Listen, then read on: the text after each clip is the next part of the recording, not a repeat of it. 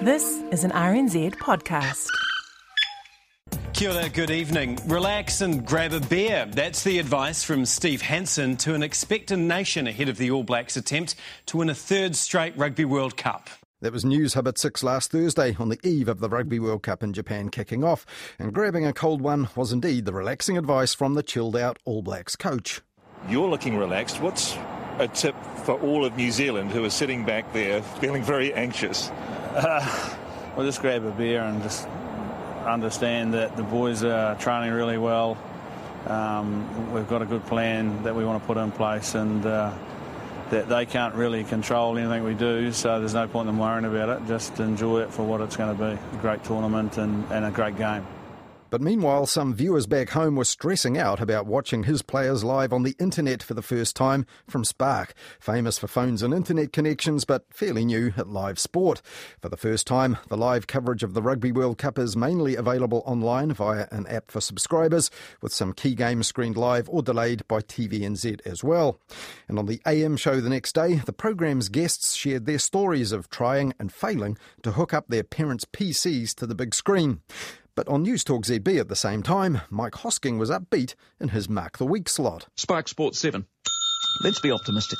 And let's say this will go like a dream. Let's say there will not be a complaint. The pictures will be brilliant, the coverage faultless, and we all gather on Monday happy campers. But in recent months, Mike Hosking has been one of the loudest voices piling the pressure on Spark to get it right and amplifying the fears they might not, as we'll hear.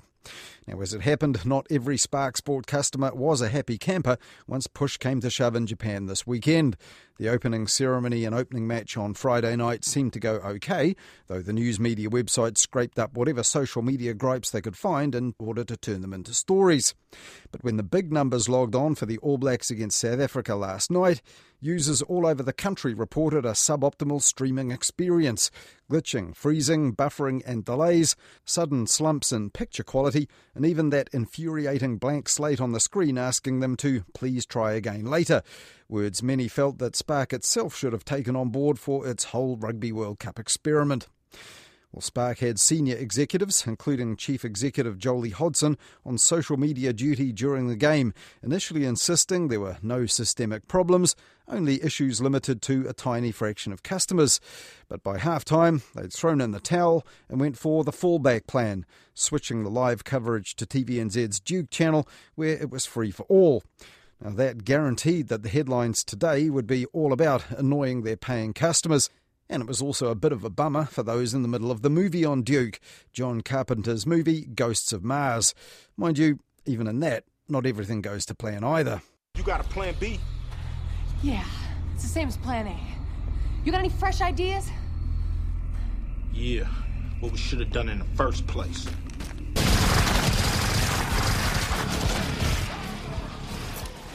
The media have been sounding the alarm about Spark streaming the Rugby World Cup for months, partly because of another World Cup streaming fail across the Tasman about a year ago. They keep saying we'll watch everything online in the future, but that hasn't gone so well for football fans planning to watch the World Cup in Australia. Telco Optus has the exclusive rights, but its streaming service has stopped working and has had to ask a TV channel to show the games. At the time, the media here seized on the possibility of that happening to Spark this year. But at that point, it wasn't clear exactly how Spark would deliver the Rugby World Cup, though soon after that, they launched the app Spark Sport.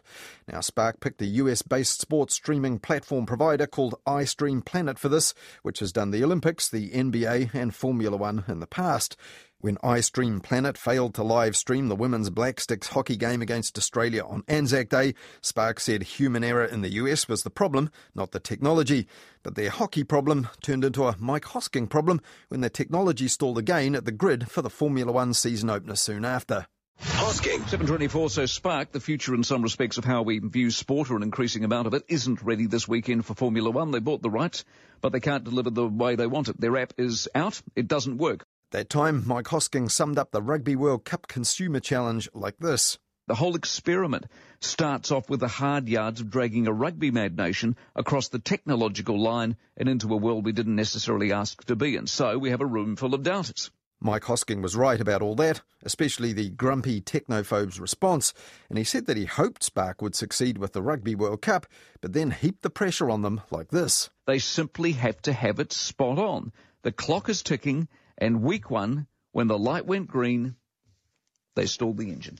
Now, that was back in April. Since then, Spark has added the English Premier League football to its roster, with a rather off-putting ad blitz for that. The football zone! The football zone! It's on demand! It's on demand! The football's live and on demand! We got the games, the shows... But the media then seized on occasional glitches in the football coverage as well. The live stream was effective for the Newcastle United Watford match. There were technical glitches during a Manchester United and Southampton game when the Scum drew with the Saints. And the highlight packages for the 8 games played on Sunday morning were late. Then when they did arrive, they had no audio. Not good.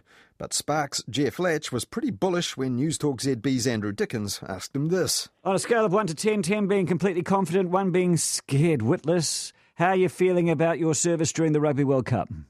A 10. Since then, Spark has launched a massive ad and PR campaign for its Rugby World Cup tournament pass, and with kick-off looming, articles ran across the media explaining just how to get it on the screen. And Spark is even now sponsoring a news show on News Talk ZB. It's Heather Duplessis Allen Drive with Spark Sport, official broadcaster of Rugby World Cup 2019. Not so much coverage of Spark's streaming problems on that show, strangely.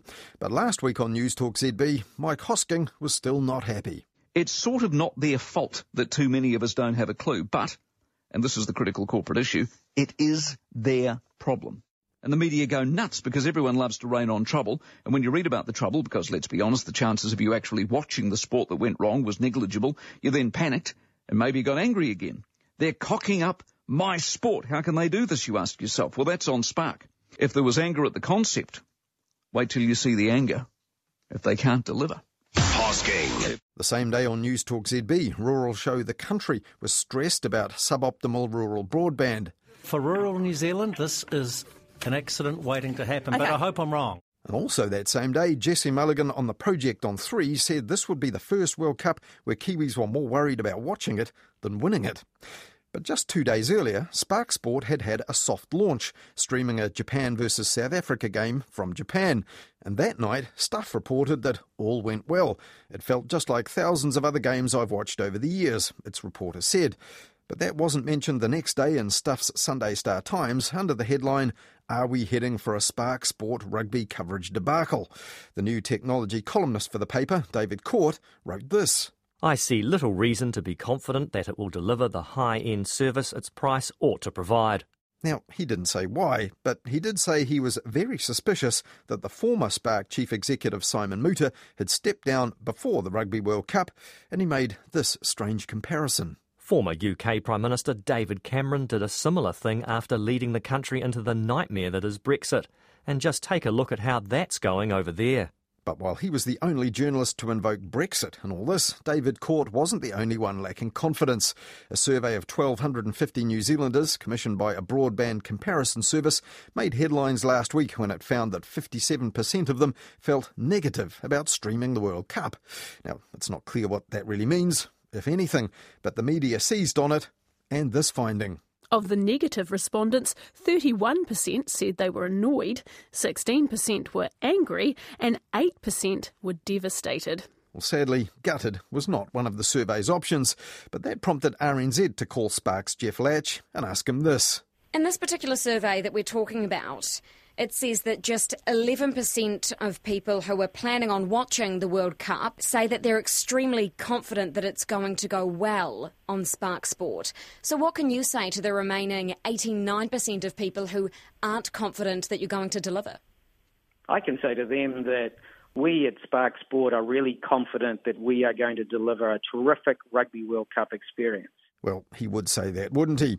But what the media didn't do much of was actually examine the upgrades and the tweaks that Spark has made in recent months to make it much more likely that streaming will work for the majority of people who try it.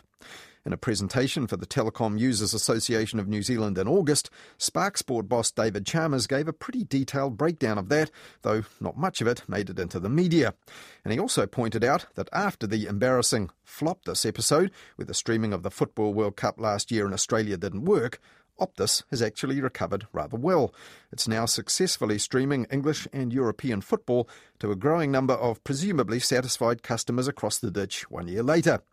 Now, to do that, Optus had to outbid the dominant pay TV player across the ditch, Fox Sports, which is roughly the equivalent of Sky Sports here, for the rights. But the Opinion Compare company last week concluded that the main message of its survey here was this. When it comes to watching the All Blacks in the Rugby World Cup, the message is clear. If it isn't broke, don't fix it. Now, that's hardly a surprising finding when the media have amplified people's fears that streaming would be complicated and unreliable. But for those who are not paying a premium to Sky TV to see the All Blacks play live outside the Rugby World Cup every 4 years, the system is broke. Sky needs the All Blacks more than Spark and is reportedly preparing a huge bid to hold on to the rights for All Black and Super Rugby, because locking those in is still critical to a business model that's still based on hundreds of thousands of people paying a lot for bundles of other channels they might not want. And this points to the fact that the big picture here is not snag-free streaming of the Rugby World Cup, but choice in live sport on screen into the future.